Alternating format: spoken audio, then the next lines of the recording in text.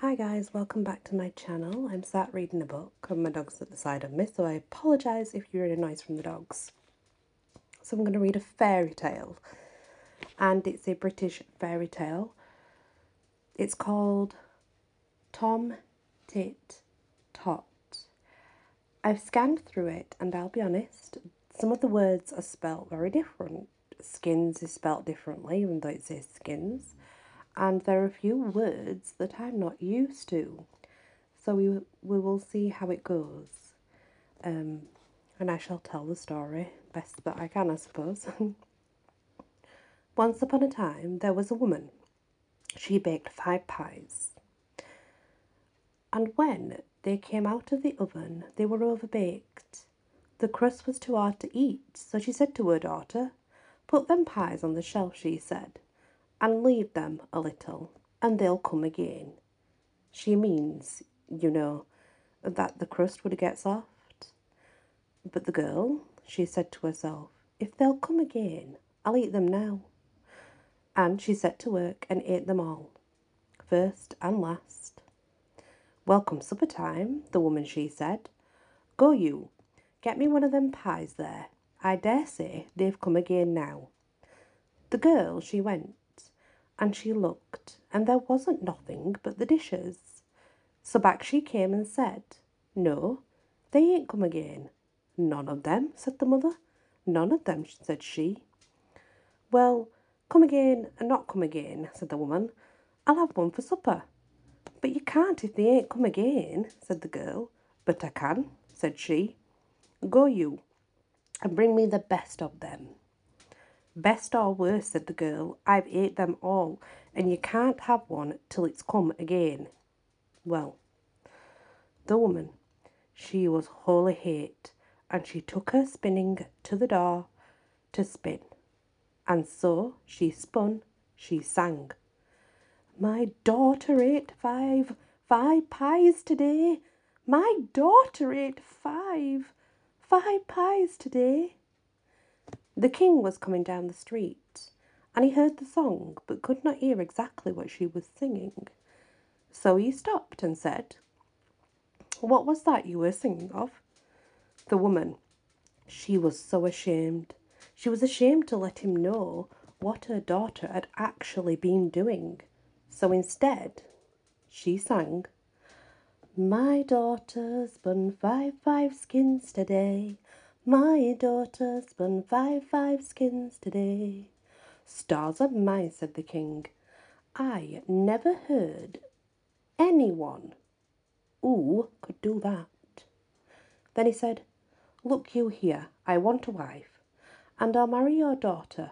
But look you here," he said, 11 months out of 12, she shall have all the victuals she likes to eat.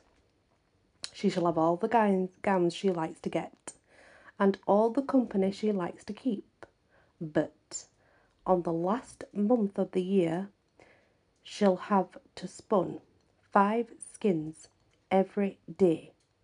And if she doesn't, I shall kill her." "All right," said the woman, for she thought this was a good marriage. And she figured that by this time came the 12th, of course, that maybe the king would have forgotten, or they would find another way of being able to get the skins. Well, they married, and for 11 months, the girl did get all the victuals she could eat, all the gowns that she liked to get, and all the company that she could keep. But when the time was getting over, she began to think about the skins, and in wonder, she wondered in his mind if he had thought about it. But not one word did he say about it, and she wholly thought he'd forgotten. However, the last day of the 11th month, he took her to a room she'd never seen before. There was nothing in it but a spinning wheel and a stool. And she said, "Is this my room?" he did say to her. "Now, my dear, here you'll be shut in tomorrow. with some victuals and some furs, and if you haven't spun the skins by the night, your head'll go off. And away he went about his business. Well, she was that frightened. She'd always been such a headless girl, and she didn't so much know how to spin. And what would she do tomorrow with no one to come and help her? So she sat down on a stool in the kitchen, and she did begin to cry. She cried and cried and cried. All of a sudden, she heard a knock at the door. She upped and opened it, and what should she see but a small little black thing with a long tail. It looked up at her right curious, and it said, "What are you crying for?" "What's that to you?" she said. "Never you mind," it said, "but tell me what you're crying for." "It don't do me no good if I do," she said. "You don't know that," it said, and twirled its tail around. "Well," she said, "it won't do no harm, but if it don't do no good," and she upped and told about the pies and the skins and everything. "This is what I'll do," said the little black thing. "I'll come to your window every morning and take the furs and bring it spun at night." "What's your pay?" she said. It looked out of the corners of its eyes and it said, "I'll give you 3 guesses every night to guess my name. And if you haven't, well, if you haven't guessed my name before the month's up, you shall be mine." All right, she said. "I agree." "All right," it said. And it twirled its tail and left. The next day, her husband, he took her into the room, and there was furs and the day's victuals. "Now, there's the flax," said he, "and if that ain't spun up this night, off goes your head." And then he went out and locked the door. He'd hardly gone when there was a knocking against the window. She opened it, and there, sure enough, was the little odd thing, string on the ledge, sitting, looking at her. "Where's the flax?" it said. "Here it is," she said. She gave it him. Well, come the evening, a knocking fell on the window yet again. She opened it, and there was a little odd thing with 5 skins of flax on its arm. "Here it be," it said, and it gave the flax to the girl. "Now, what's my name?" "Will it be Bill?" she said.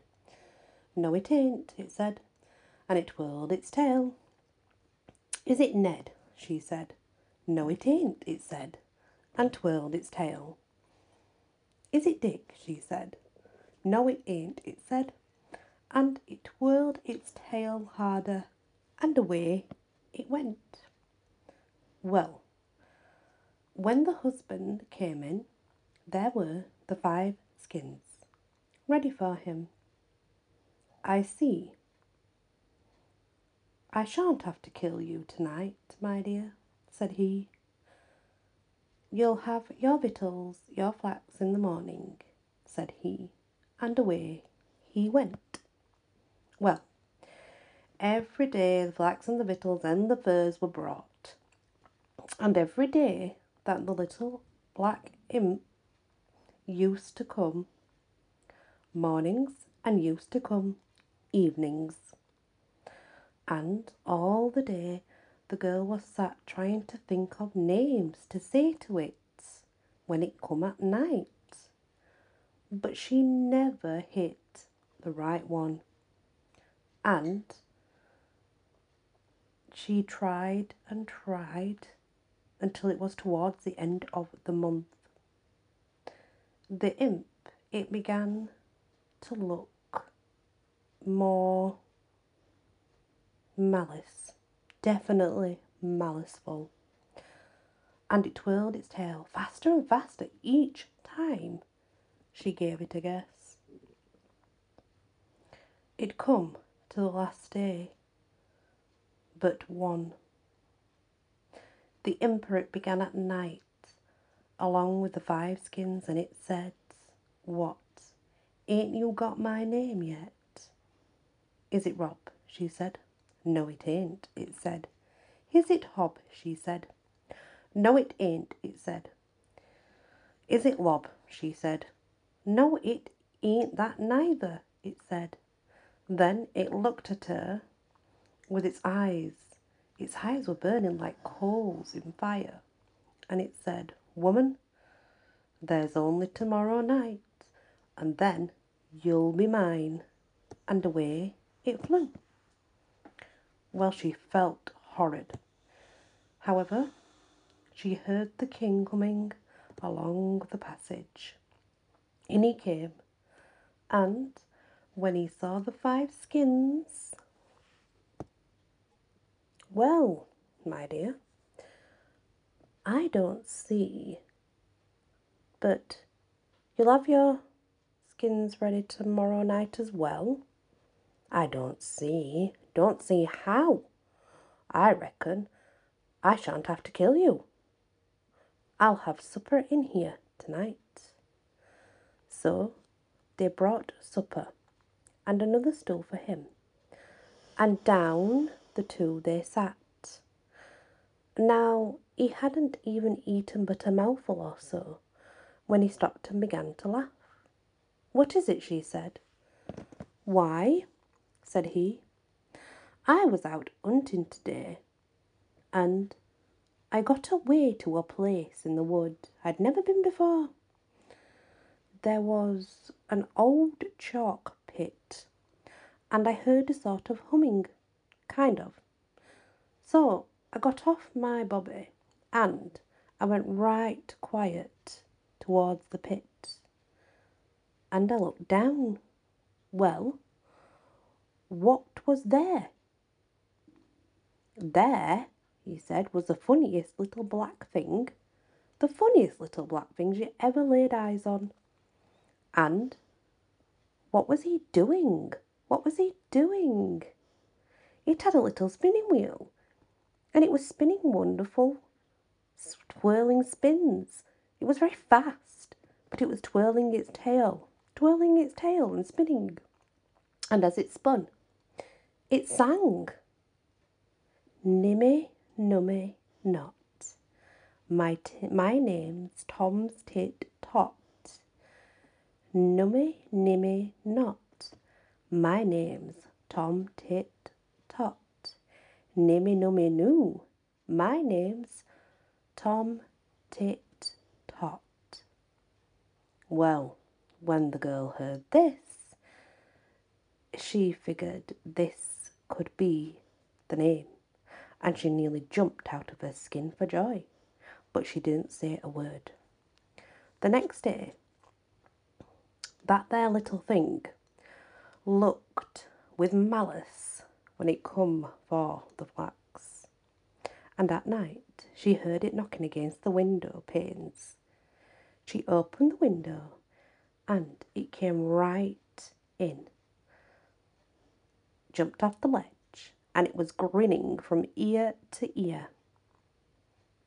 Its tail was twirling round and round so very fast. "What's my name?" it said, as it gave her the skins. "Is it Bullbeggar?" she said, pretending to be afraid. "No, it ain't," it said, and it came further into the room. "Is it Chubbernapper?" said she. "No, it ain't," said the impet, and it laughed and twirled its tail till you couldn't hardly see it. "Take time, woman," it said. "Next guess, and you're mine." And it stretched out its black hands to her. She backed a step or two, and she looked at it. And then she laughed out.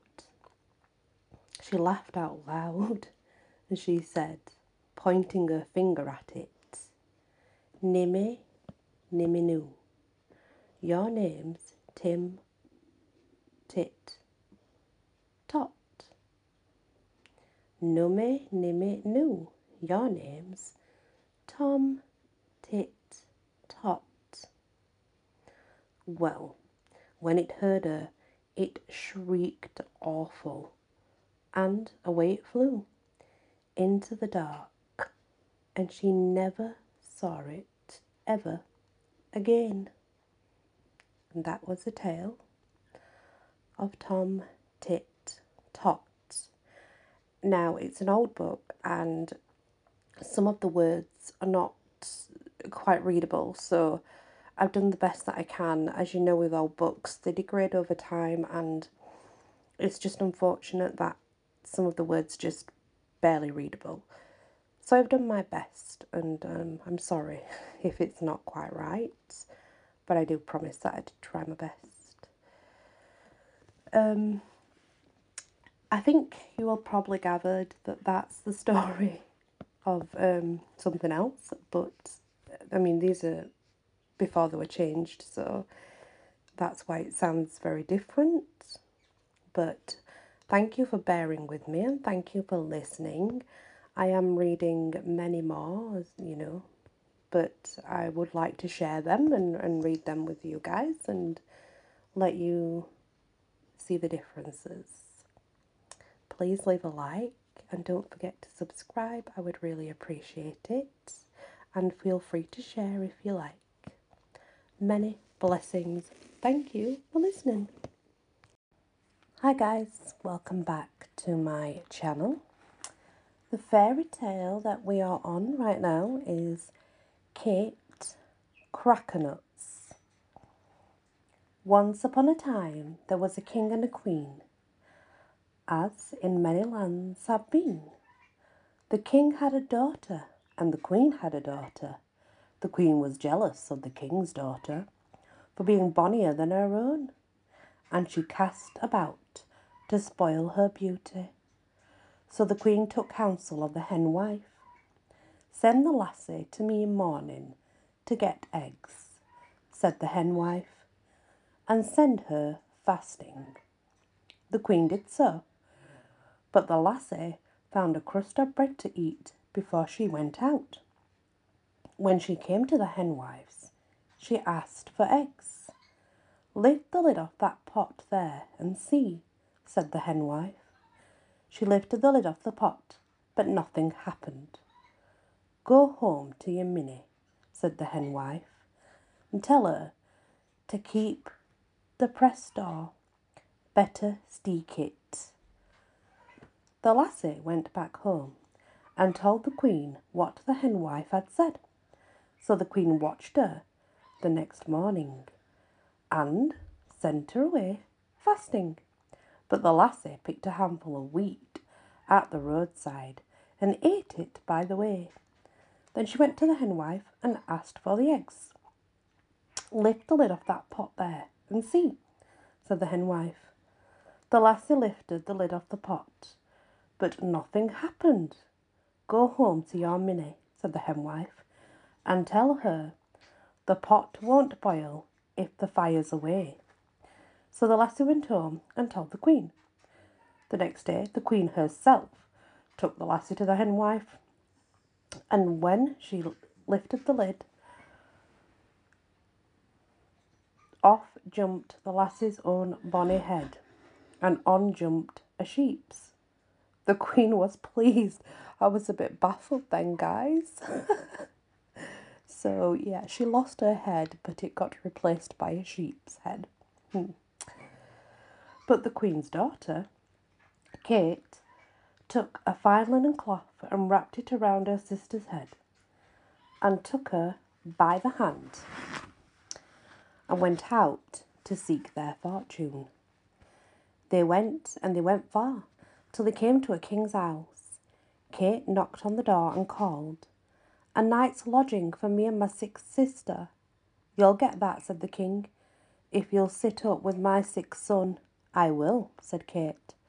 There'll be a peck of silver for you, said the king, if it's all right. So Kate sat up by the sick prince's bed, and all went well till midnight. Then, at 12 o'clock, when it was ringing, the prince rose and dressed himself and went downstairs. Kate followed. The prince went to the stable, saddled his horse, called his hound, jumped into the saddle, and Kate leapt lightly up behind him. Away rode the prince and Kate through the green wood. Kate, as they passed, plucking nuts from the trees and filling her apron. They rode on until they came to a green hill. The prince here drew bridle and said, "Open, open, green hill, and let the young prince in with his horse and his hound," and added Kate, "his lady him behind." The green hill opened and they passed in. Inside the hill there was a hall, brightly lightened up, and many beautiful ladies took the prince and led him off to the dance, while Kate, unperceived, sat herself by the door. There she saw the prince dancing, dancing, dancing, till he could dance no longer, and fell upon the floor. When the ladies would fan him and kiss him, and he would rise up again and go dancing. Then the cock crew, and the prince made all haste to get homeward and back, Kate leaping lightly up behind him, and home they rode. And Kate sat down by the fire, and cracked her nuts and ate them. The king said, "How is the sick prince?" "He will be better yet," said Kate. "Sit up with him again," said the king. "There'll be a pinch of gold, if you're all right." So Kate sat with the sick prince a second night, and all happened as it had the first. Away rode the prince and Kate through the green wood. Kate, as they passed, plucking nuts from the trees and filling her apron. They came to the green hill, and the prince said, "Open, open, green hill, and let the young prince in with his horse and his hound," and added Kate, "his lady him behind." The green hill opened, and the beautiful ladies let the prince and led him off to the dance, while Kate, unperceived, sat herself by the door.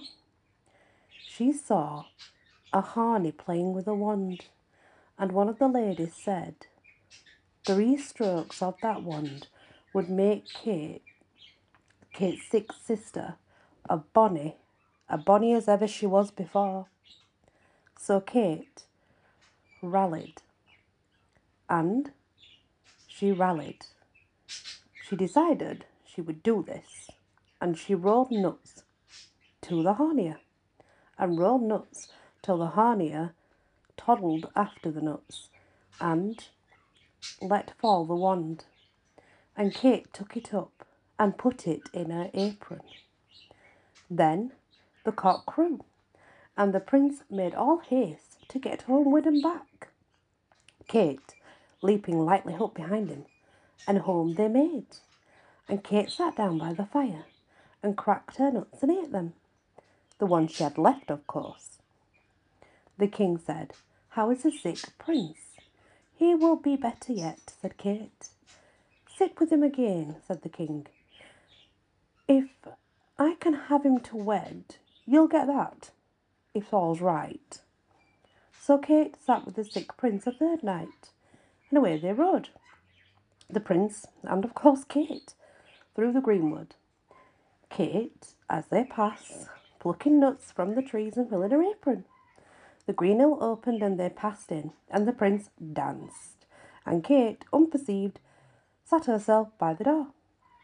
The Harney was playing with a birdie, and one of the ladies said, 3 bites of that birdie would make the sick prince as well as ever he was. So Kate rolled nuts to the Harney the first time she did it, remember? And she got the wand. So she did it again and again and rolled more nuts until the Harney toddled after the nuts and the birdie to fall, and Kate took it up and put it in her apron. Then the cock crew, and the prince made all haste to get on horseback and hurry back home, Kate leaping lightly up behind him. And home they rode. Kate plucked the feathers off and cooked the birdie. Oh, the smell! And the sick prince. I wish I had a bite of that birdie, said he. So Kate gave him a bite of the birdie, and he rose up on his elbows. By and by he cried out again, Oh, if I have another bite of that birdie! Oh, if I had another bite of that birdie! So Kate gave him another bite, and he sat up on his bed. Then he said again, Oh, if I have another bite of that birdie, a third bite of that birdie.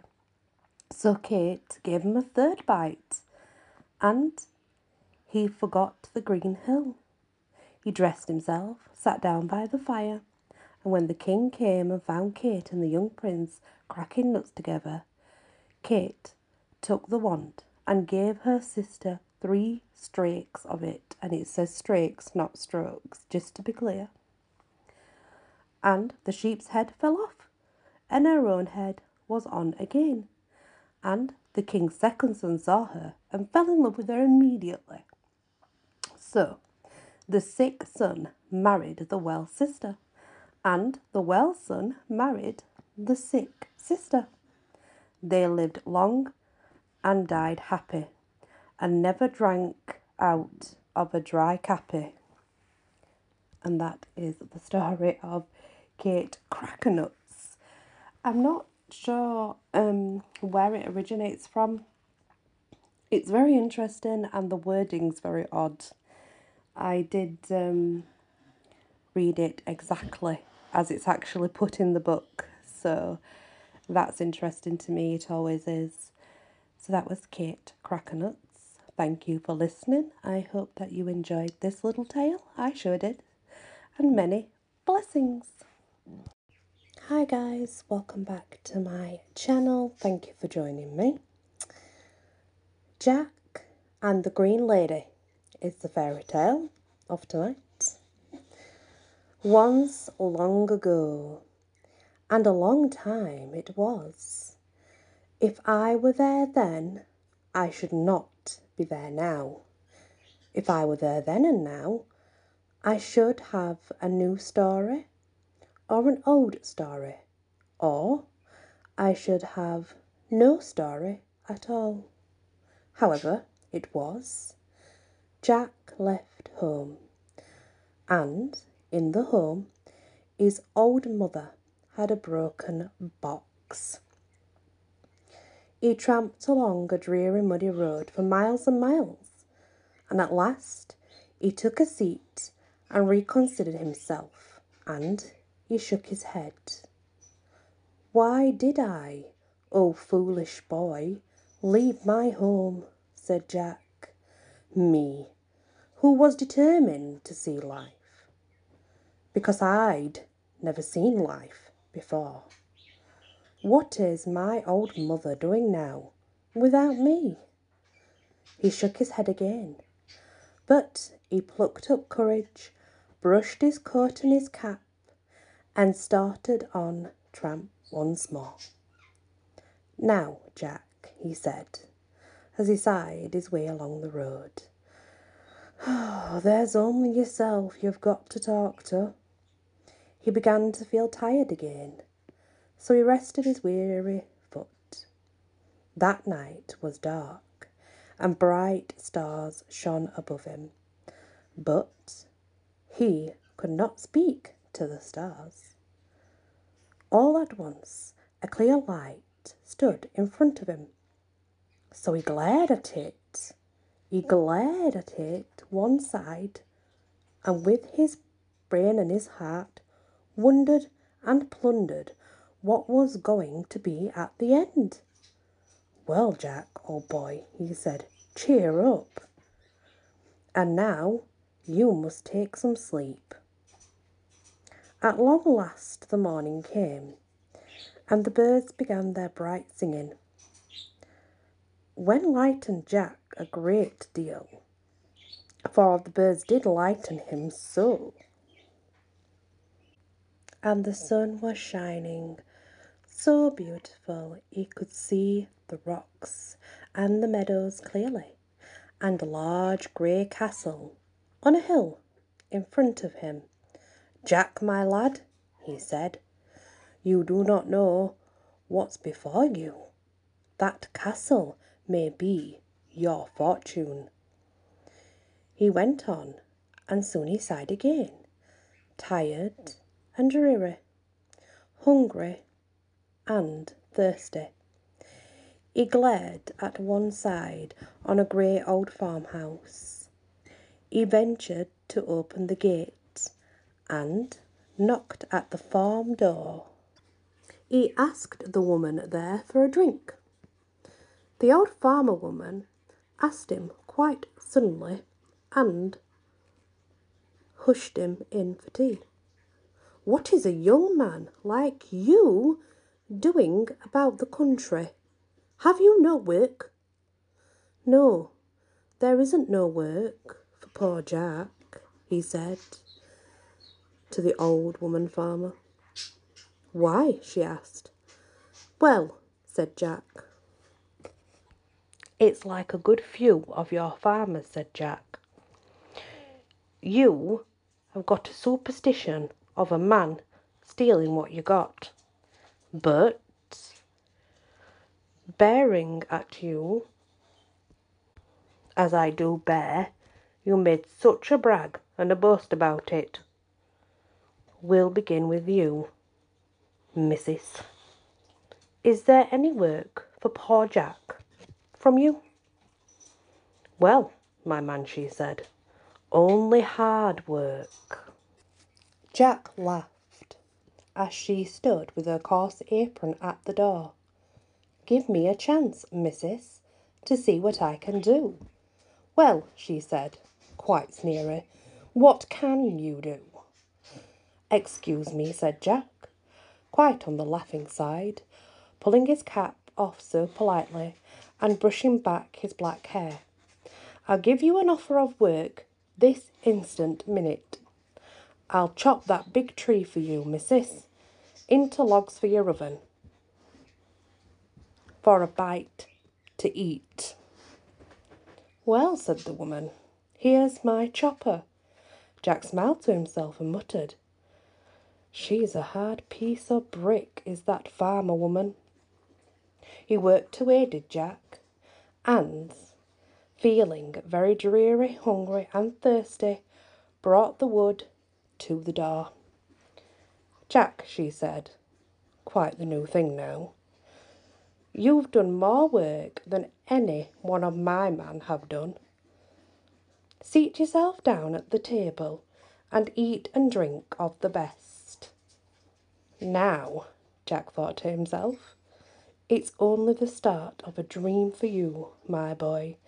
It's only the first lesson. But somehow, these hard-hearted, manly women come soft-hearted at the end. After he'd done his fill, food and drink, he sat himself down by the fireside and pondered very deeply about what his poor old mother would be doing. And he started to make amends very smartly and asked the woman, could he have a wash? "Of course," she said, quite cheerful. "I'll get it ready. It'll refresh you as well, Jack." And out he went with the bucket and soap, and the farmer woman hurried after him and delivered him the towel. "Thank you kindly," said Jack. "You've been like a mother to me, but not exactly like my poor old mummy." I don't know why it says that after saying mother, but she used to cling to me and pray for me more than anybody in the world. Well, the woman fetched him a suit next, belonging to one of her sons, and begged him to stay the night. But all he said was, "How far is the next village from here, missus?" "You don't mean to say you'll walk 20 miles tonight, Jack," she said. "I want you to stay with me, and I'll give you good money and good food. Do you know aught about ploughing?" "No," he said. Then quite stern at the woman, "The best ploughing I ever did is ploughing the hard road. So I'll stay no longer than tonight. And mind, you call me up at 6 o'clock in the morning." The next morning came. He heard the gentle creak on the stairs, and up he jumped, on the cheerful side. "Well, Jack," he said to himself, "you do look smart. Brisk lad now. And you'll soon be away for your dear hard road." He enjoyed his breakfast with the woman, and told her straight he must leave that same morning. "Poor foolish Jack," she said. "I suppose you're thinking of that grey castle." "There's nought there for you, my boy, nought whatsoever. The very idea of you going there, you poor foolish lad." "Well," said Jack, "I'm determined to see life, and life I will see." So off he went, carrying a little food with him. He shut the gate behind him very merrily and started laughing. "Oh," he said, "I'm on the hard road again." Off he set upon the road, and he did not give a thought to the 20 miles ahead of him at all, and he was smiling to himself. "I'll soon make that castle speak," he said. "It's been on my brain long enough." He could see the lodge, the side of the castle, and there was a light on in the lodge. When he got to the door of the lodge, he smartened himself and gave the knock on the door, a hard one, a very hard knock. An old grey lady came out to him. She opened the door and gave him a little smile. "What can you want here, boy?" she asked. "What a different voice she has from that hard brick," Jack said to himself, and he laughed. "I want to know Mother," he said, not aloud. "Who lives up at that grey castle?" "You come in, boy, and I'll try to explain to you," she said. "You're very late. Are you looking for work?" "I've been here 33 years, and I've seen no man like you walking about this road. But there's no harm in you going up.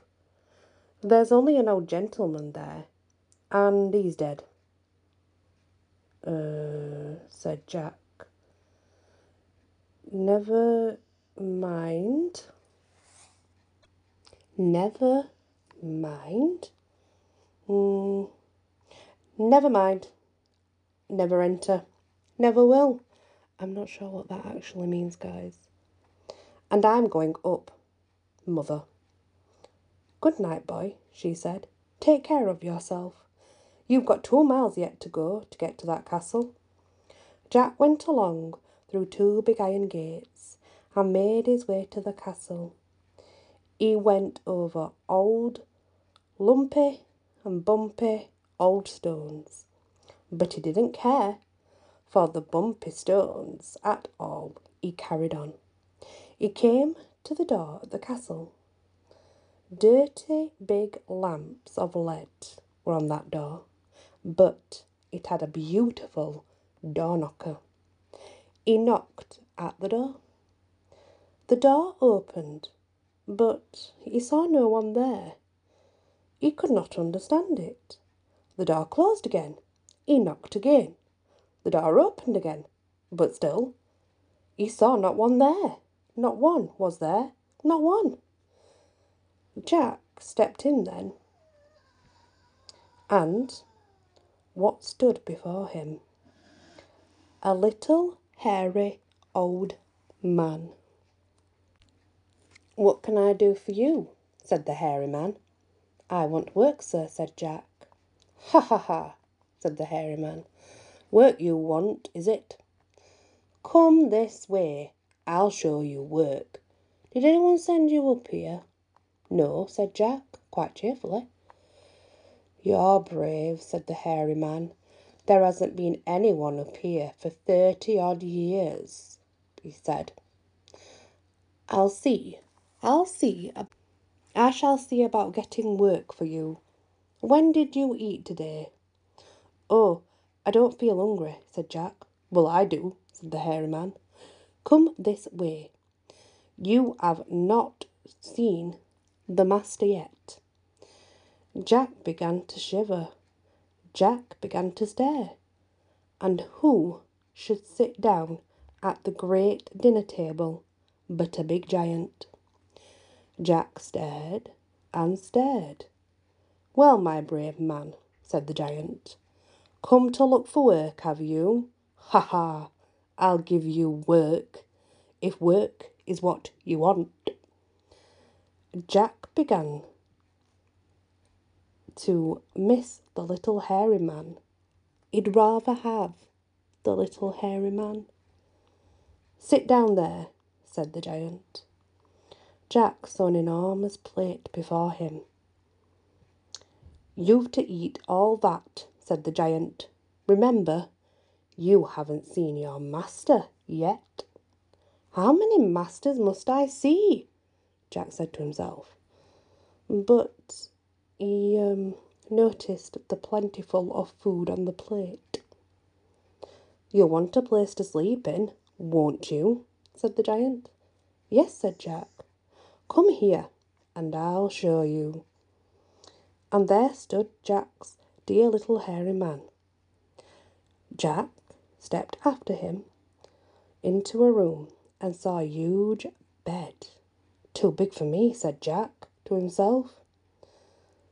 Then who dropped in but a bigger giant than the first? A bigger giant than the first.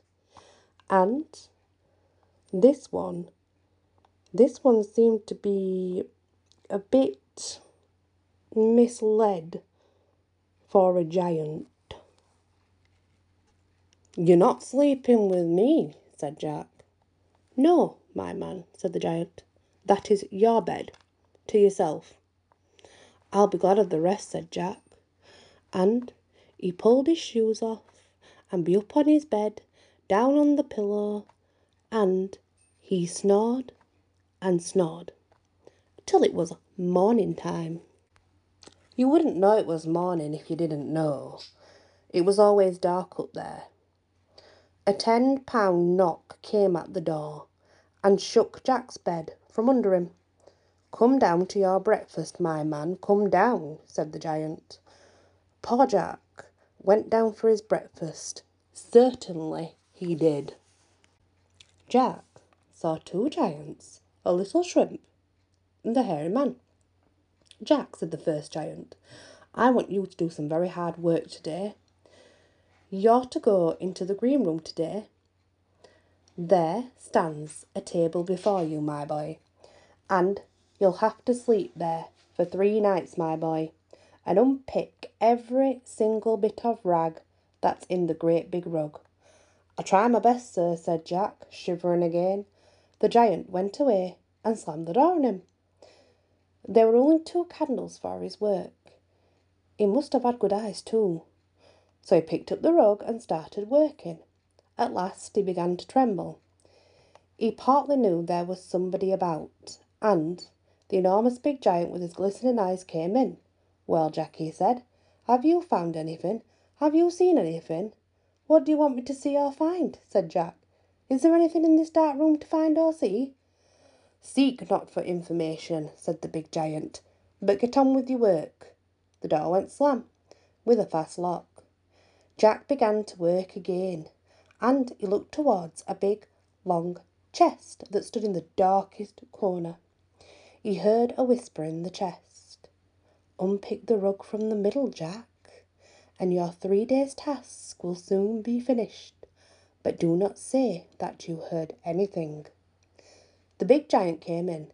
shining the room up with his glittering eyes. "You're doing your work wonderful, Jack," he said, "but I'm not quite satisfied. You must have seen someone help you with that rug." "I don't know what you're talking about," said Jack.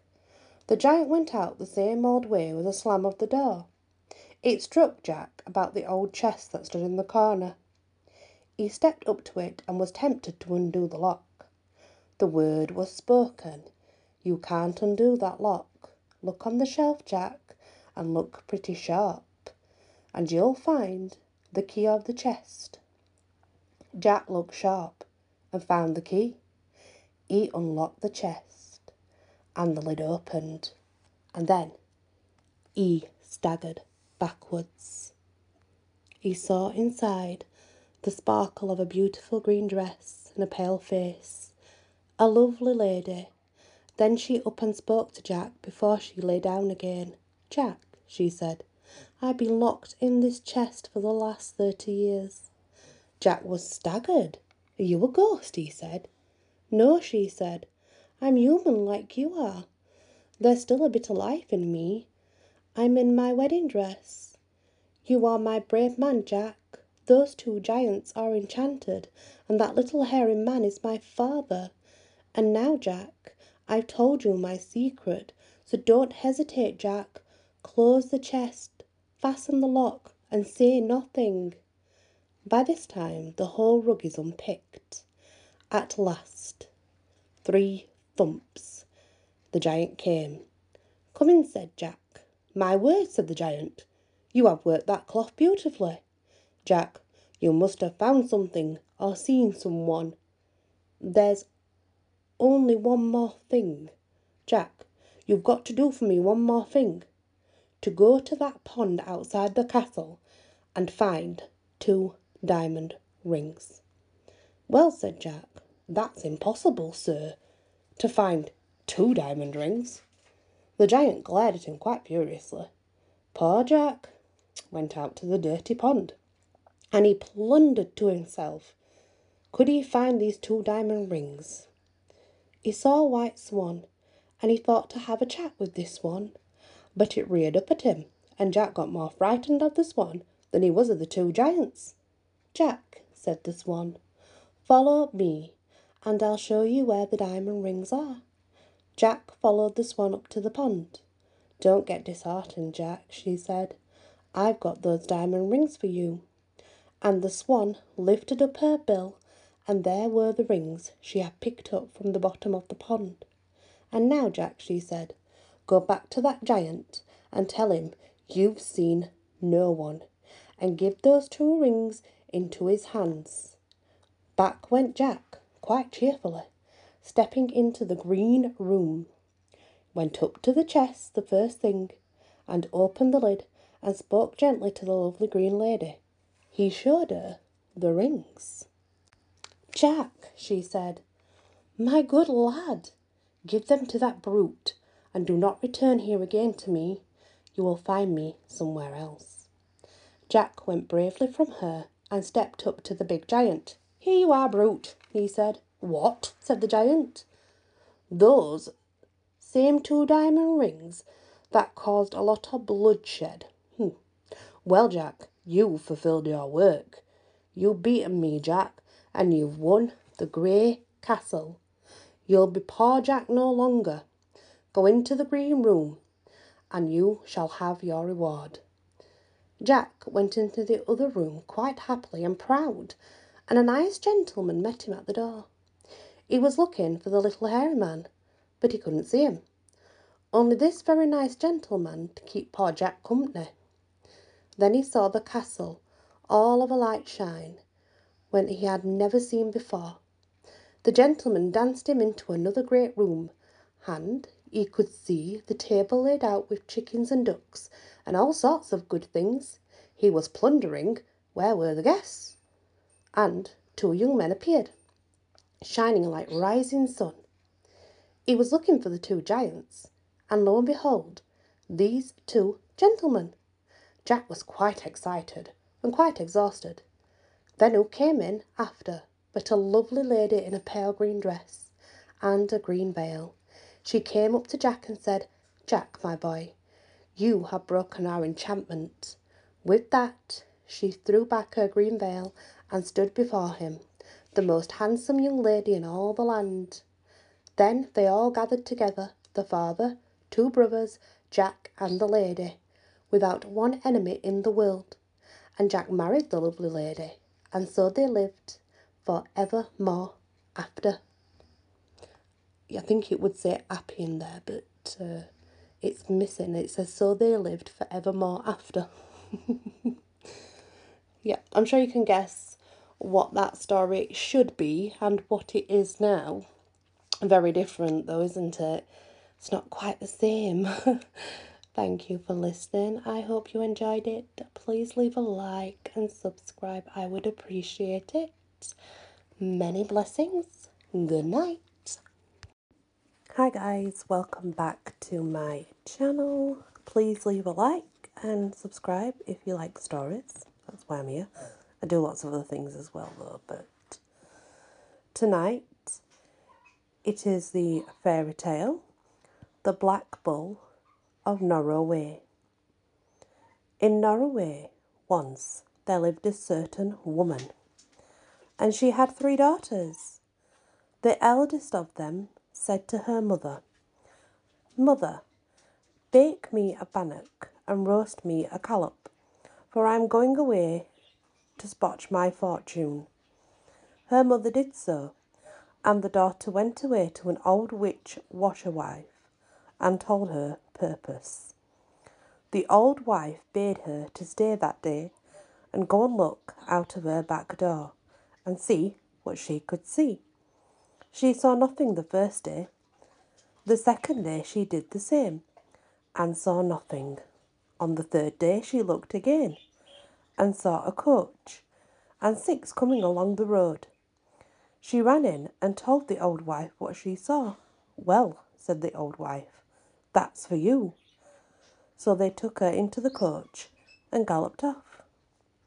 The second daughter next said to her mother, "Mother, bake me a bannock and roast me a collop, for I'm going away to spotch my fortune." Her mother did so, and away she went to an old witch washerwife, and her sister had done just the same.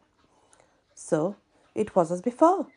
On the third day she looked out of the back door, and she saw a coach and 4 coming along the road. "Well," said the old wife, "that's for you." So they took her in, and off they set. The third daughter said to her mother, "Mother, bake me a bannock and roast me a collop, for I'm going away to spotch my fortune." Her mother did so, and away she went to the old witch washerwife, who told her to look out of her back door and see what she could see. So she did, and when she came back she said she saw nothing. The second day she did the same and saw nothing. The third day she looked again. When she came back she said to the old wife that she saw nothing but a great black bull coming crooning along the road. "Well," said the old wife, "that's for you." When she heard this, the girl was next distracted with grief and terror, but she was lifted up and set on the bull's back, and away they went. Aye, they travelled and they travelled, till the girl grew faint with hunger. "Eat out of my right lug," said the black bull, "and drink out of my left lug, and set by your leavings." She did as he said, and was wonderfully refreshed.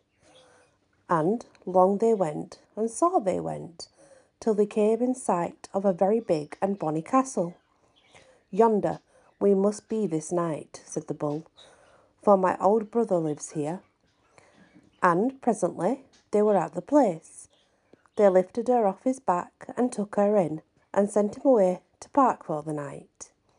In the morning, when they brought the bull home, they took the girl into a fine shining parlour, and gave her a beautiful apple, telling her not to break it till her heart was like to break, and over again like to break.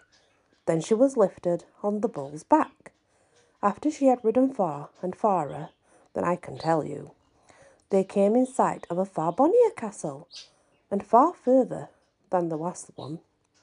The Bull said, "Yonder we must be this night, for my second brother lives there." And they were placed directly. They lifted her down and took her in, and sent the Bull to the field.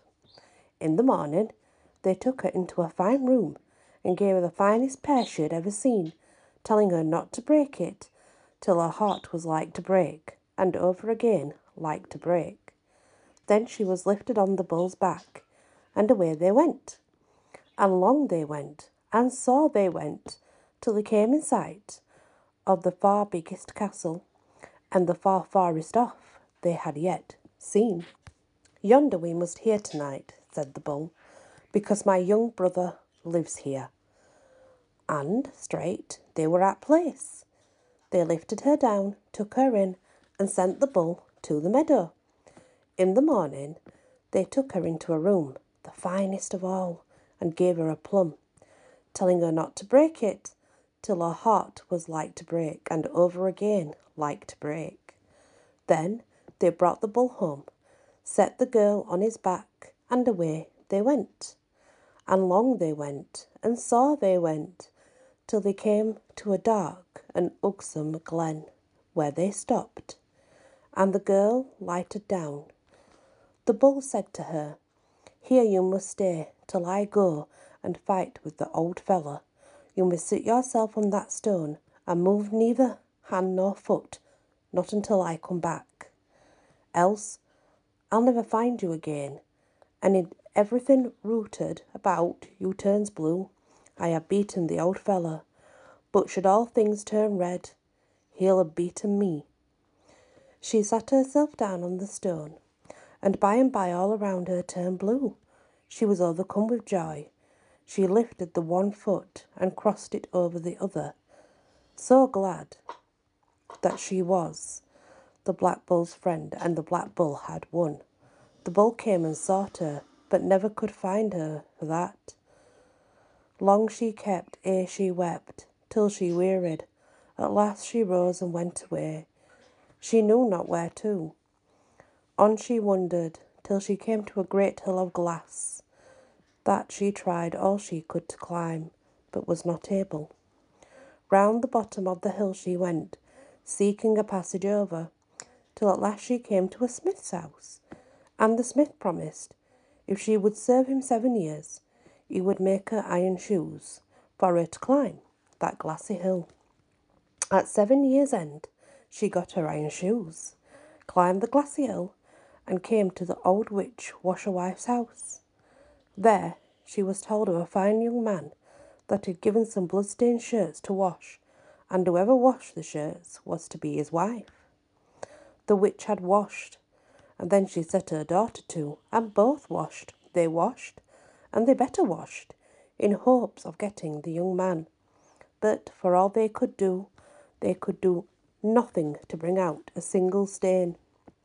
At length they put the girl to work, and whenever she began, the stains came out pure and clean, and the old witch made the young man believe that it was her daughter had washed the shirts. So the young man and the daughter were to be married, and the girl was distracted at the thought of it.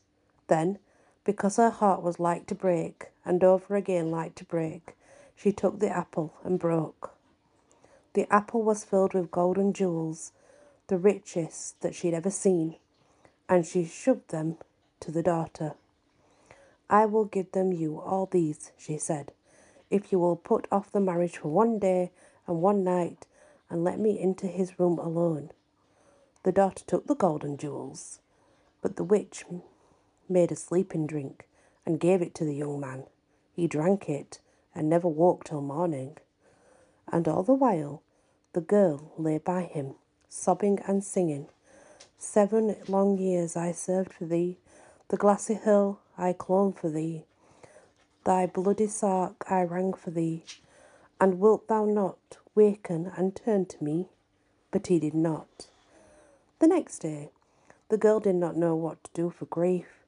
She thought that her heart was like to break, and over again like to break. So she broke the pear, and found it filled with gold and jewels, far richer than before. She took the gold and jewels to the witch's daughter, and the marriage was put off for 1 day and 1 night, and she was let into the young man's room all alone. But the old wife gave him another sleeping drink, and he again slept till morning. And through the while the girl lay sighing and singing and crying as before. 7 long years I served for thee, the glassy hill I clomb for thee, thy bloody sark I rang for thee, and wilt thou not waken to turn to me? Still he slept, and she nearly lost hope altogether. But that morning the young man went out, and he met a shepherd, who asked him what noise and moaning, what that he had heard all night from the young man's chamber. The young man said he had heard no noise, but the shepherd said that there was so, and that the young man should stay awake and hear. The third time the girl brought the plum, as she thought her heart was to break, and break again over. So she broke the plum, and inside the plum she found gold and jewels, and by far the farthest rich of all. She gave them to the daughter to put off the marriage for another day and another night, and for herself to be with the young man in his room alone. The witch gave the young man another sleeping drink, but he told her he could not drink it that night without sweetening. And when she went away to fetch honey for the drink, he poured it out, and made her think that he had drunk it after all. Then he went to his bed. The girl came and lay by him and sang, 7 long years I served for thee, the glassy hill I clomb for thee, thy bloody sark I rang for thee, O my bonny bull of Norroway, wilt thou not waken and turn to me? He heard and turned to her, and she told him all that had happened to her, and he told her all that had happened to him. And he had the old witch washerwife and her daughter burnt, and he himself and the girl were married, and they're living happily till this day, for all I know. And that is the story of the Black Bull of Norroway. If you hadn't guessed it, the Black Bull was the man who had been enchanted, and they were in some sort of enchanted land. That's why she weren't meant to move. So when she moved, obviously, she lost herself in this enchanted land, and the fact that he won meant his enchantment were broke. So he then returned back to a man who was able to seek to get his clothes washed from the blood from the fighting, obviously, as a bull. So that's sort of the story, is that the man at the end is actually the bull, and it was an enchantment, and they were in an enchanted land, and the spell had to be broken, but she wasn't meant to move, and she did. So she got lost in the enchantment as he went on his way. So I just wanted to explain that to you in case you did not realise that that's what the story was about. Thank you for listening. I hope you enjoyed, and many blessings. Hi guys, welcome back to my channel. We are now on Mossy Court. There once was a poor old widow woman as lived in a little cottage. She had a daughter, and she was very beautiful. Her mother was very busy every day, a spinning of a coat for her. A hawker came courting this girl, came regular, he did, and kept on a bringing of her this thing that had. And he was in love with her, and badly wanted her to marry him. But she wasn't in love with him. It didn't fall out like that. And she was in puzzlement what she'd best do about him. So one day she asked her mother. Let him come, her mother told her, and get what you can out of him, while I finish this coat.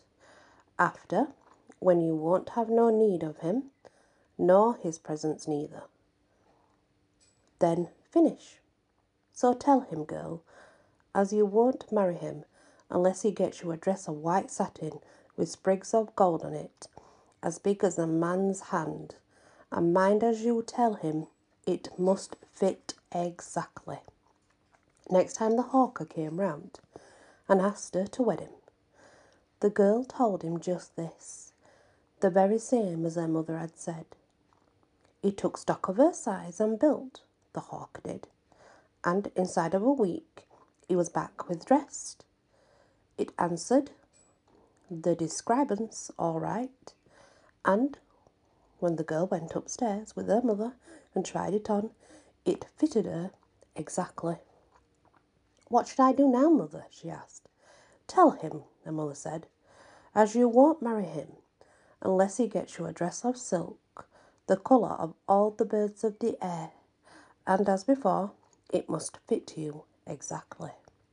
The girl told the hawker this, and in 2 or 3 days he was back at the cottage with this coloured silk dress the girl had asked for, and being as he knew the size from the other one, of course it fitted her exactly. Now what should I do, mother? She asked.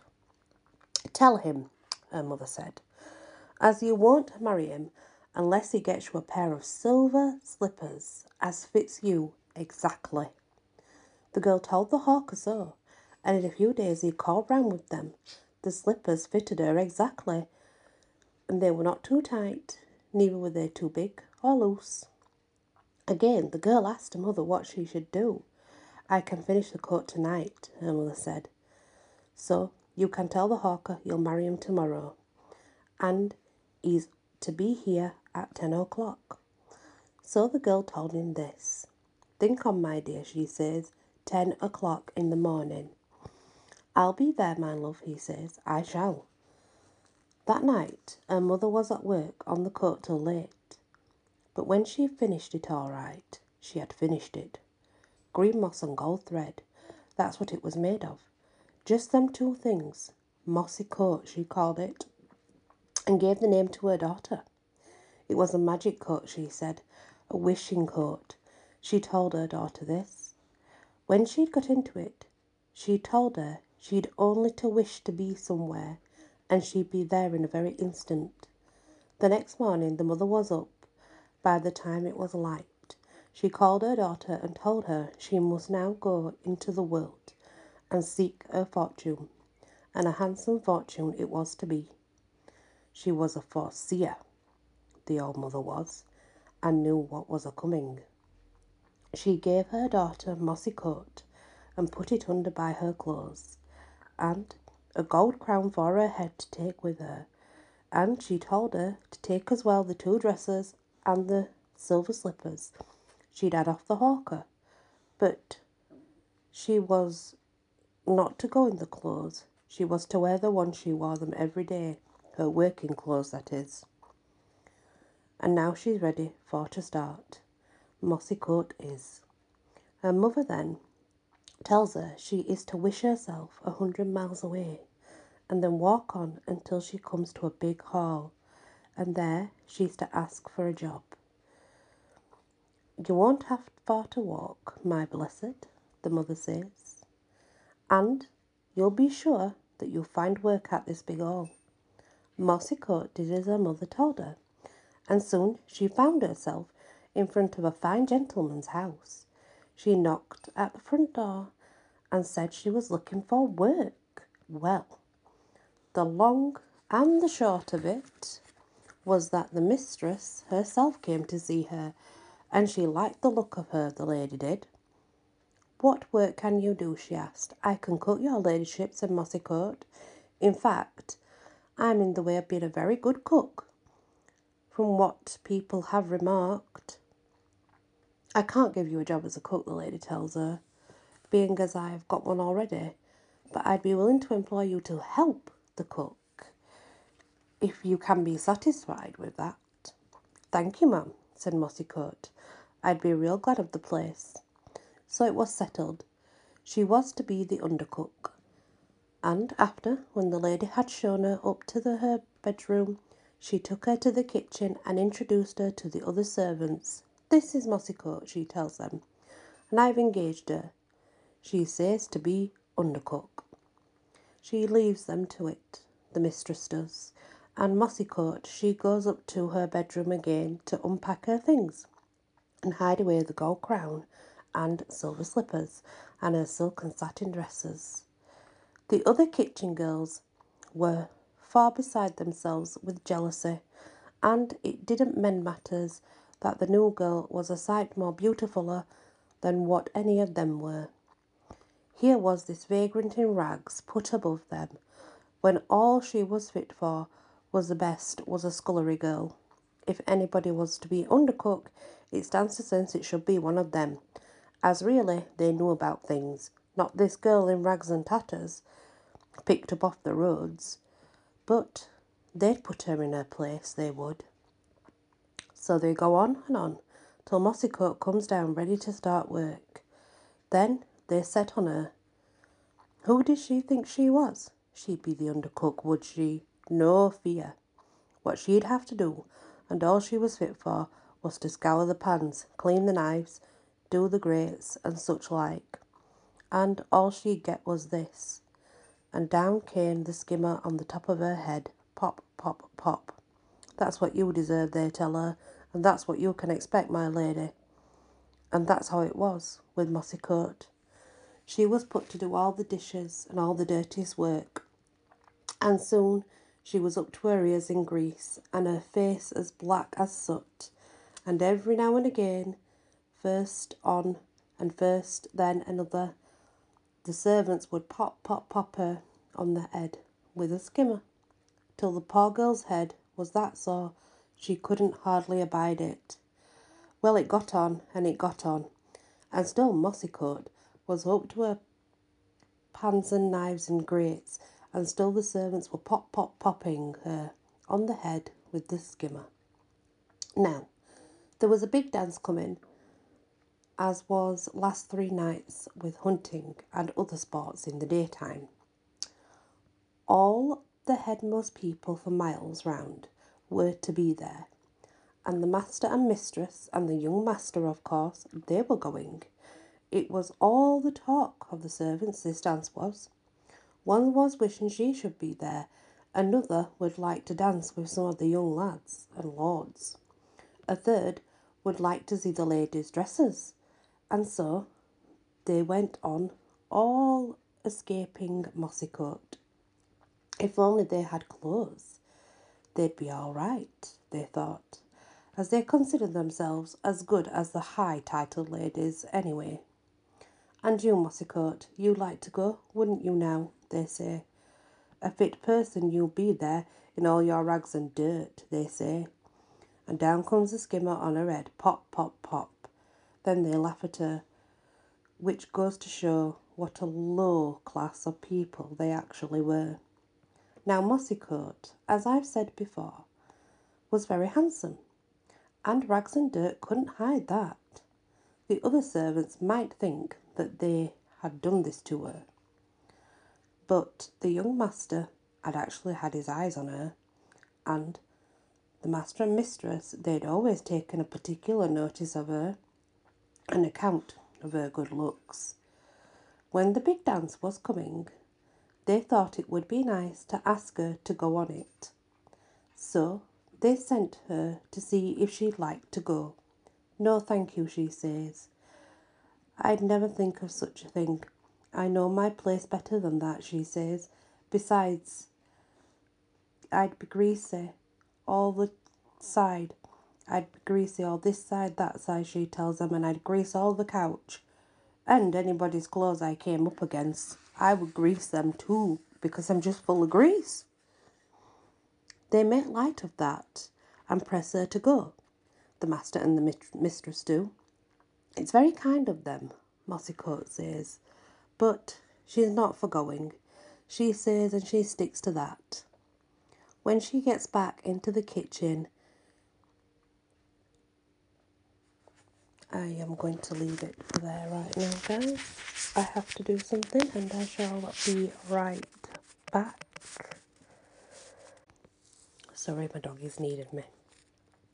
So when she gets back into the kitchen, you may depend on it, the other servants want to know why she'd been sent for. Had she got notice, or what was it? So she told them the master and mistress had asked her to go. She liked to go to the dance with them, they said. What, you, they say? It's unbelievable. If I had been one of us now, one of us, that would be different. But you, why? You'd never be allowed in. You'd greasy all the gentlemen's clothes, if there were any who would dance with a scullery girl. And the ladies, they'd be forced to hold their noses when they passed by you. To be sure they would. No, they couldn't believe it at all, they said, that the master and the mistress had even asked her to go to the hall with them. She must be lying, they said. And down came the skimmer atop of her head, pop, pop, pop. The next night the master and the mistress and their son, this time asked her to go to the dance. It was a grand affair the night before, they said, and she should have been there. It was going to be the most grander night ever, they said, and they begged her to come. They begged her to come with them, especially the young master. But no, no, she says, on account of her rags and the grease and the dirt. She just couldn't, and she wouldn't. And even the young master couldn't persuade her, though it wasn't for the want of trying. The other servants just didn't believe her when she told them about her being invited again to the dance, and about the young master being present too.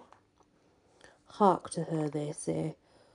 What will the upstart say now? And all lies, they say. One of them, with a mouth like pig trough and legs like a cart horse, catches hold of the skimmer, and down it comes, pop, pop, pop, on Mossycoat's head.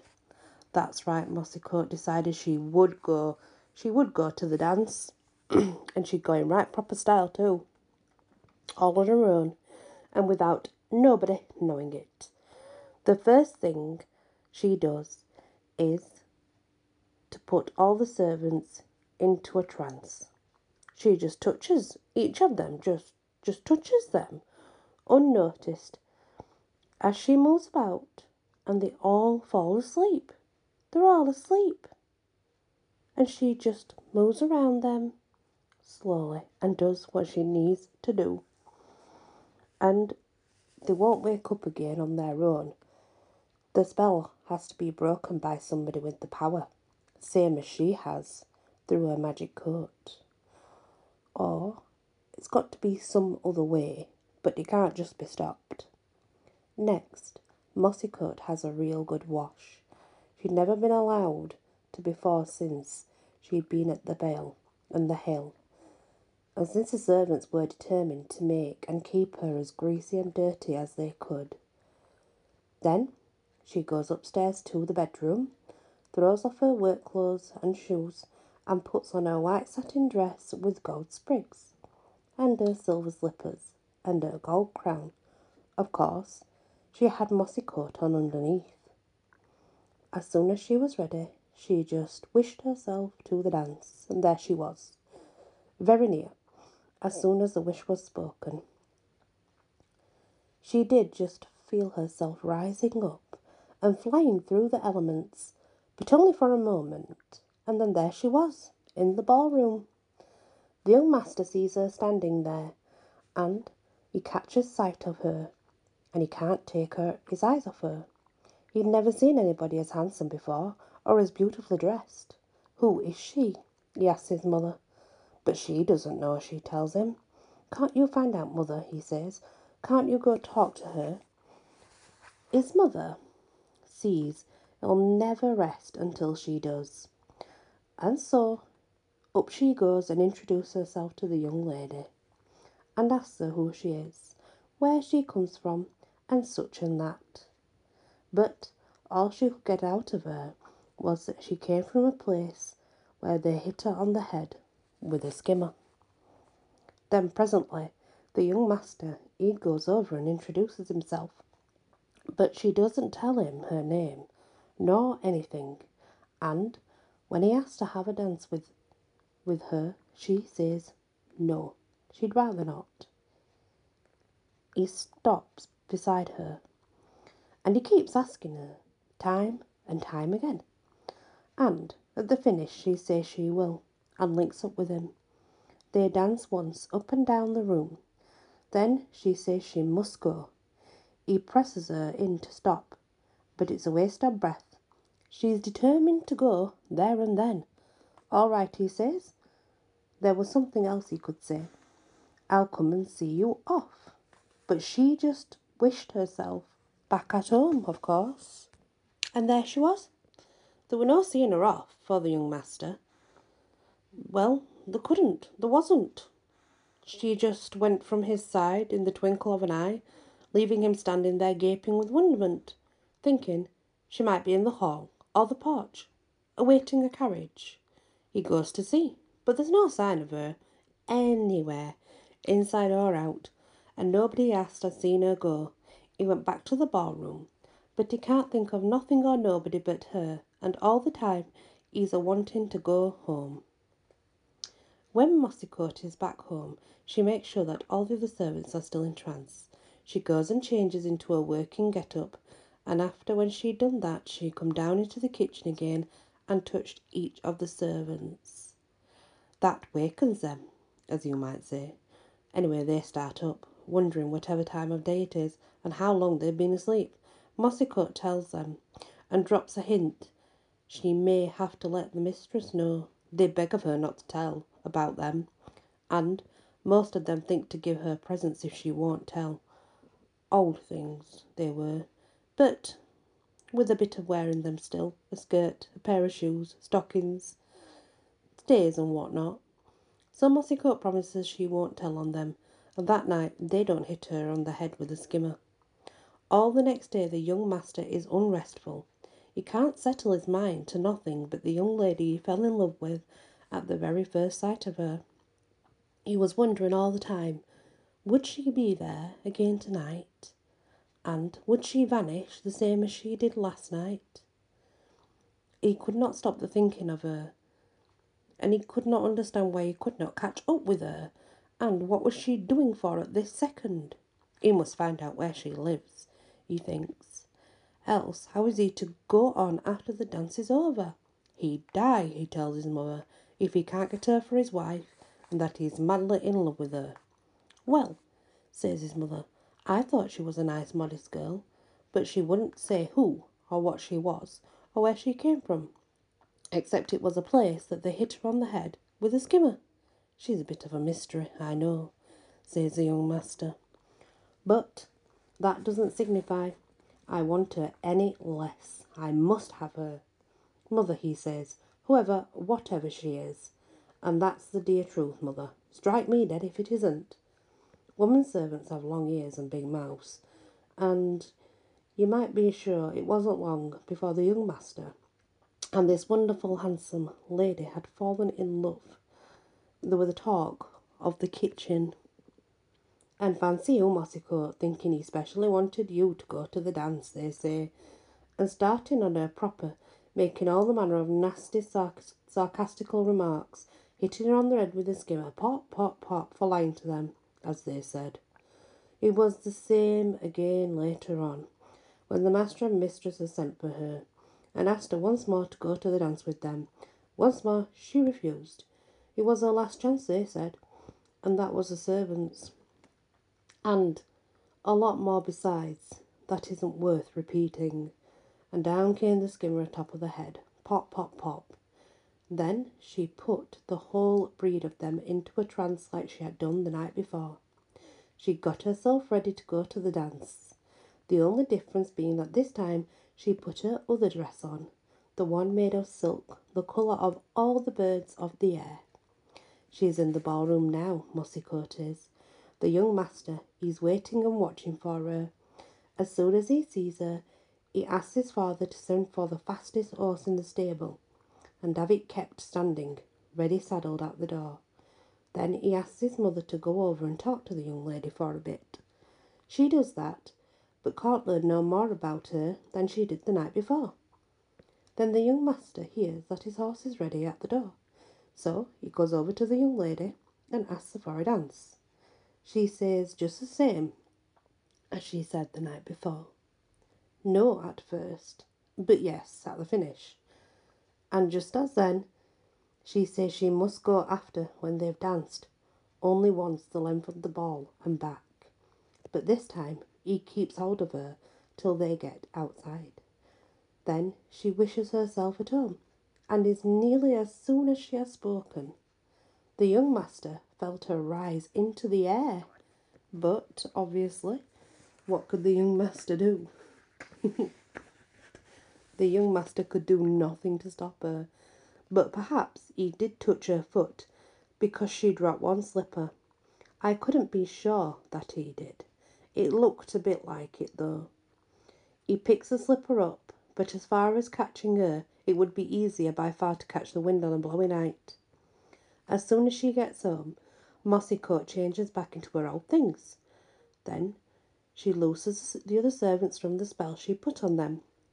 They'd been asleep again, they think, and offer Mossycoat, one a shilling, another half a crown, another a week's wages, if she won't tell on them, and she promises she won't.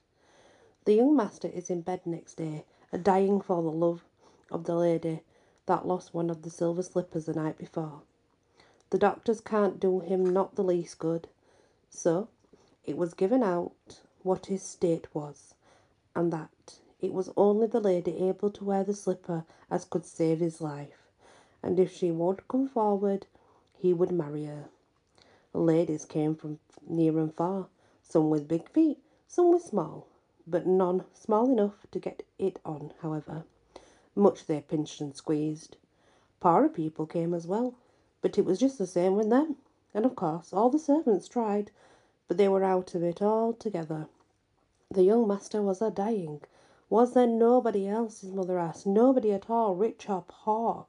No, they told her, everybody has tried it, excepting Mossycoat. Tell her to come at once, says mistress. So they fetched her. Try this slipper on, she says. That's the mistress. Mossycoat gets her foot into it easy enough, and it fits her exactly. The young master jumps out of bed, and is just a-going to take her in his arms. Stop, says Mossycoat, and runs off. But before long, she's back again in her satin dress with gold sprigs, her gold crown, and both her slippers. The young master is just a-going to take her in his arms. Stop, she says, and again she runs off, and this time comes back in her silk dress, the colour of all the birds of the air. She doesn't stop him this time, and he nearly eats her. After, when they have all settled down again, and they were talking, and they had been a-talking, very quiet, but there was one or two things the master and mistress and the young master would like to know. How did she get to the dance and back again in no time, they asked. Just wishing, she says, and she tells them all about the magic coat her mother had made for her, and the powers it gave her if she cared to use them. Ah, yes, that explains everything, they say. Then they bethink themselves of her saying, as she came from where they hit her on the head with a skimmer. What did she mean by that? They want to know. She meant just what she said. She told them it was always coming down on her head. Pop, pop, pop. They were right angry when they heard that. And the whole of the kitchen servants were told to go, and the dogs were sent after them to drive the vermins right away from the place. As soon as they could, Mossycoat and the young master got married, and she had a coach and 6 to ride in. No, 10 if she liked, for you may be sure she had everything she fancied. They lived happily ever after, and had a basket full of children. I was there, playing the fiddle, when their oldest son came of age. But that was many years back now, and I shouldn't wonder if the old master and mistress aren't dead by now, though I've never heard tell us they were. And that's the end of Mossycoat.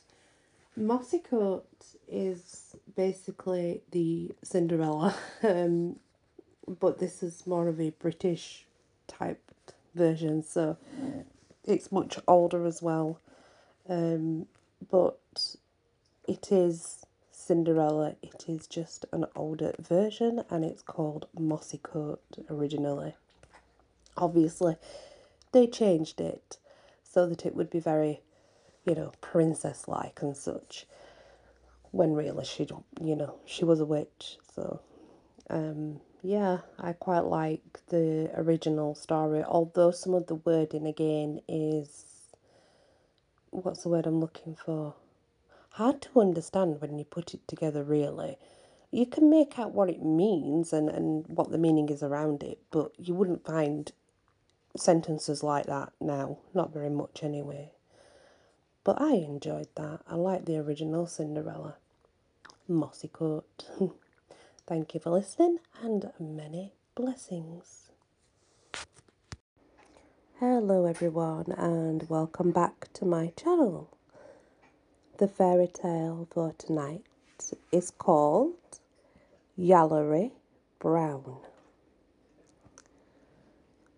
I've heard tell as how the boggles and boggarts were main bad in the old times, but I can't rightly say as I ever saw any of them myself. Not rightly boggles, that is. But I'll tell you about Yallery Brown. If he wasn't a boggart, he was main near it, and I knew him myself. So it's all true, strange and true, I tell you. I was working on the high farm to then, and nobbut a lad of 16, and maybe 18 years, and my mother and folks dwelt down by the pond yonder, at the far end of the village. I had the stables and such to see to, and the horses to help with, and odd jobs to do, and the work was hard, but the pay good. I reckon I was an idle scamp, for I couldn't abide hard work, and I looked forward all the week to Sundays when I'd walked down home and not go back till darklins. By the green lane I could get to the farm in a matter of 20 minutes, but there used to be a path across the west field yonder, by the side of the spinney, and on past the fox cover, and I used to go that way. It was longer for one thing, and I wasn't never in a hurry to go back to work, and it was still and pleasant, like of summer nights out in the broad silent fields, mid the smell of growing things. Folks said as the spinney was haunted, and for sure I have seen lots of fairy stones and rings and that along the grass edge, but I never saw nought in the way of horrors and boggarts, let alone Yallery Brown, as I said before. One Sunday I was walking across the west field. It was a beautiful July night, warm and still, and the air was full of little sounds, as if the trees and grass were chattering to themselves. And all to once there came a bit ahead of me the pitifullest greeting I've ever heard. Sobbing, like a bairn spent with fear, and near heartbroken, breaking off into a moan, and then rising again in a long whimpering. Wailing that made me sick, no but hard it was. I was always fond of babbies too, and I began to look everywhere for the poor creature. Must be Sally Bratton's, I thought to myself. She was always a flighty thing, and never looked after it. Like as not, she's flaunting about the lanes, and has clean forgot the babby. But though I looked and looked, I could find nought. None the less, crying out, "Whilst bairn, I'll take ye back to your mother, if you'll only hush your greeting." But for all my looking, I could find nought. I kicked under the edge by the spinney side, and I clumb over it, and I sought up and down, by and mid the trees, and through the long grass and weeds, but I only frightened some sleeping birds and stinged my own hands with the nettles. I found nought, and I fair gave up to last. So I stood there, scratching my head, and clean beat with it all. And presently the whimpering got louder and stronger in the quietness, and I thought I could make words out of some. I hearkened with all my ears, and the sorry thing was saying, all mixed up with sobbing, "Oh no, the stone, the great big stone. Oh no, the stone on top." Naturally, I wondered where the stone might be, and I looked again, and there by the hedge bottom was a great flat stone, near buried in the moles, and hid in the cotton grass and weeds. One of those stones I were used to call the strangers' tables. The strangers danced on them at moonlight nights, and so they were never meddled with. It's ill luck, you know, to cross the tiddy people. However, down I fell on my knees bones by the stone, and hearkened again. Clearer nor ever, but tired and spent with greeting, came the little sobbing voice. "Oh, oh, the stone on top." I was misliking to meddle with the thing, but I couldn't stand the whimpering babber. So I tore like mad at the stone, till I felt it lifting from the moles, and all to once it came with a sigh, out of the damp earth, and the tangled grass, and the growing things, and there, in the hole, lay a tiddy thing on its back, blinking up at the moon and at me.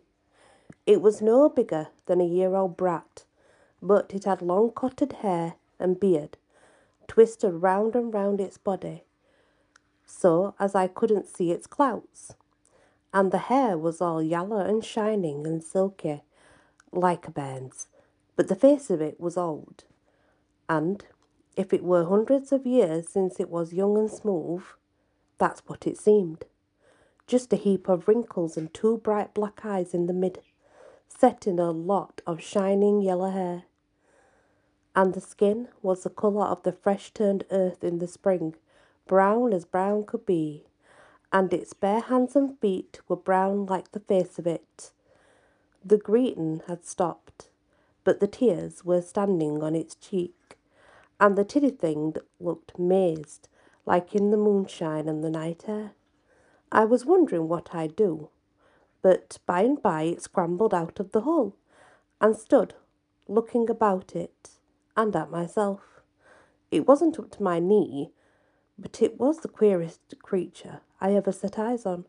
Brown and yellow all over, yellow and brown, as I told you before, and with such a glint in its eyes and such a wizened face that I felt feared on it, for all that it was so tiddy and old. The creature's eyes got some used to the moonlight, and presently it looked up in my face as bold as ever was. "Tom," it says, "you're a good lad." As cool as you can think, it says, "Tom, you're a good lad." And its voice was soft and high and piping, like a little bird twittering.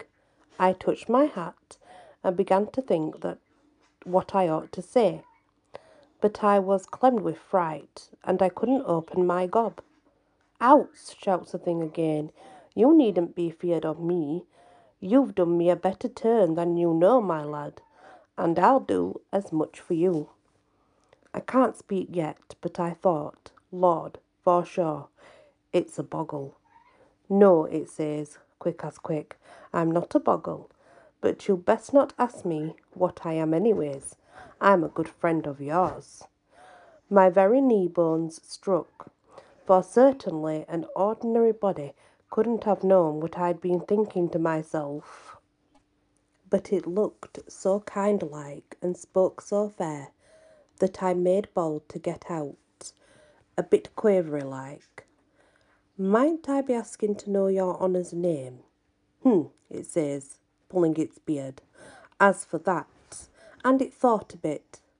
"Aye, so," it went on at last, Yallery Brown you may call me, Yallery Brown. It's my nature, you see. And as for my name, it will do as well as any other. Yallery Brown, Tom. Yallery Brown's your friend, my lad. Thank you, master, says I, quite meat-like. And now, he says, I'm in a hurry tonight, but tell me quick, what shall I do for you? Will you have a wife? I can give you the rankingest lass in town. Will you be rich? I'll give you gold, as much as you can carry. Or will you have help with your work? Only say the word. I scratch my head. Well, as for a wife, I have no hankering after such. They're but bothersome bodies, and I have womenfolk at home, so I will mend my clouts. And for gold, that's as may be, for you see, I thought he was talking only, and maybe he couldn't do as much as he said. But for work, there, I can't abide work, and if you'll give me a helping hand in it, I'll thank you. Stop, he says, quick as lightning. I'll help you and welcome. But if ever you say that to me, if ever you thank me, do you see, you'll never see me more. Mind that now. I want no thanks. I'll have no thanks, do you hear? And he stamped his tiddy foot on the earth and looked as wicked as a raging bull.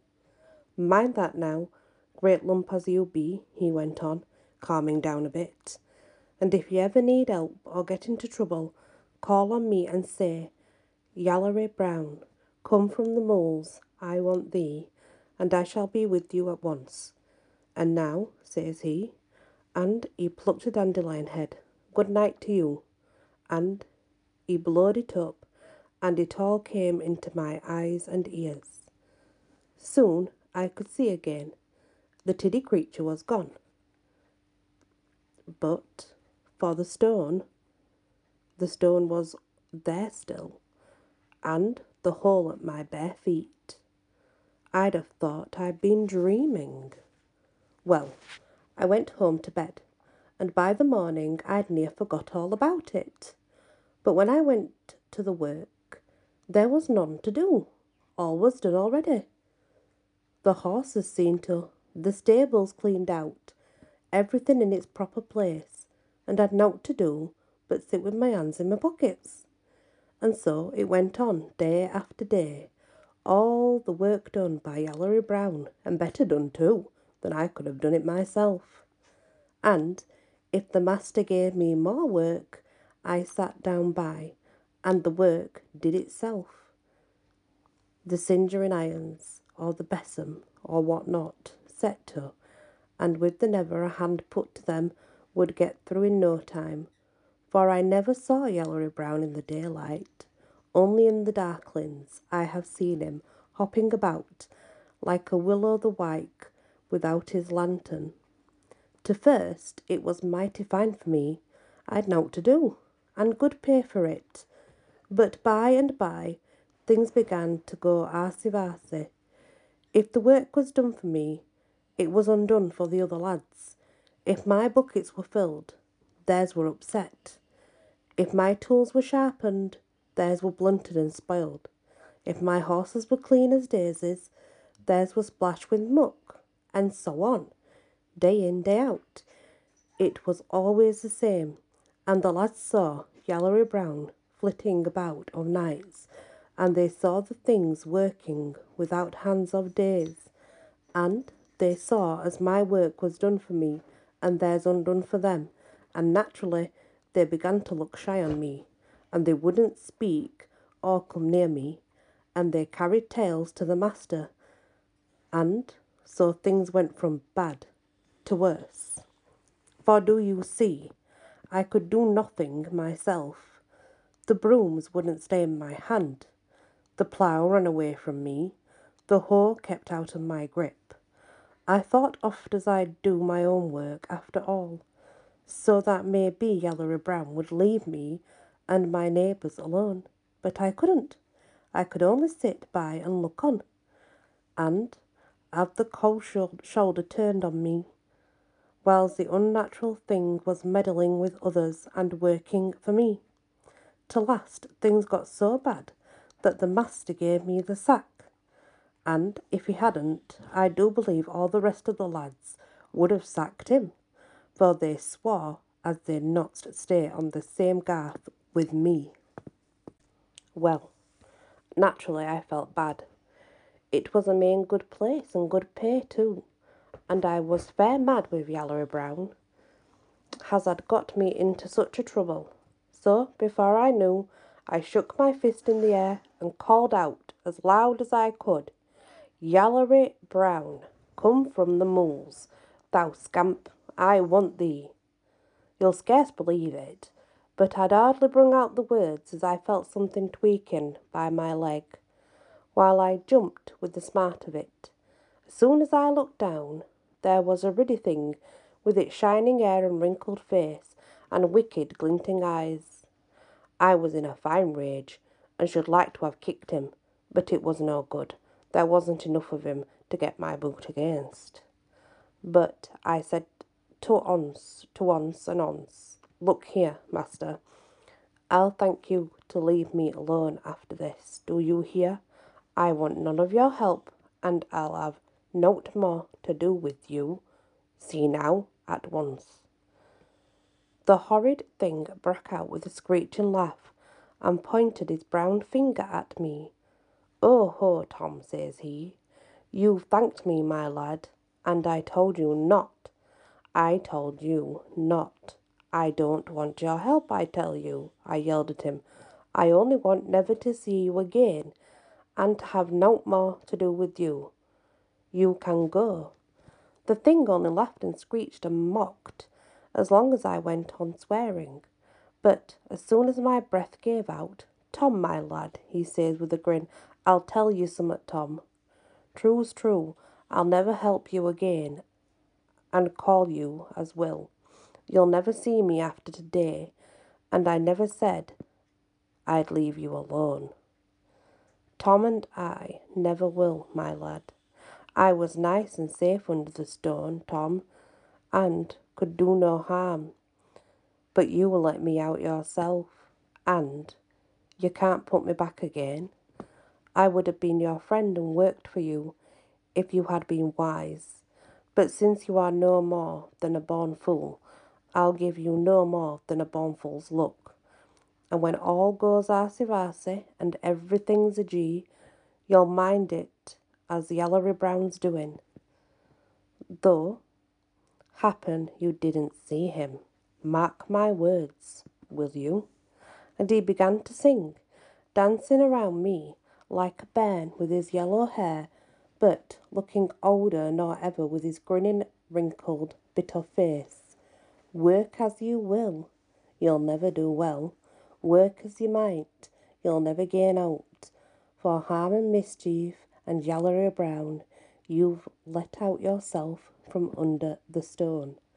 Aye, he said those very words, and they have ringed in my ears ever since, over and over again, like a bell tolling from the burying. And it was the burying of my luck, for I never had any since.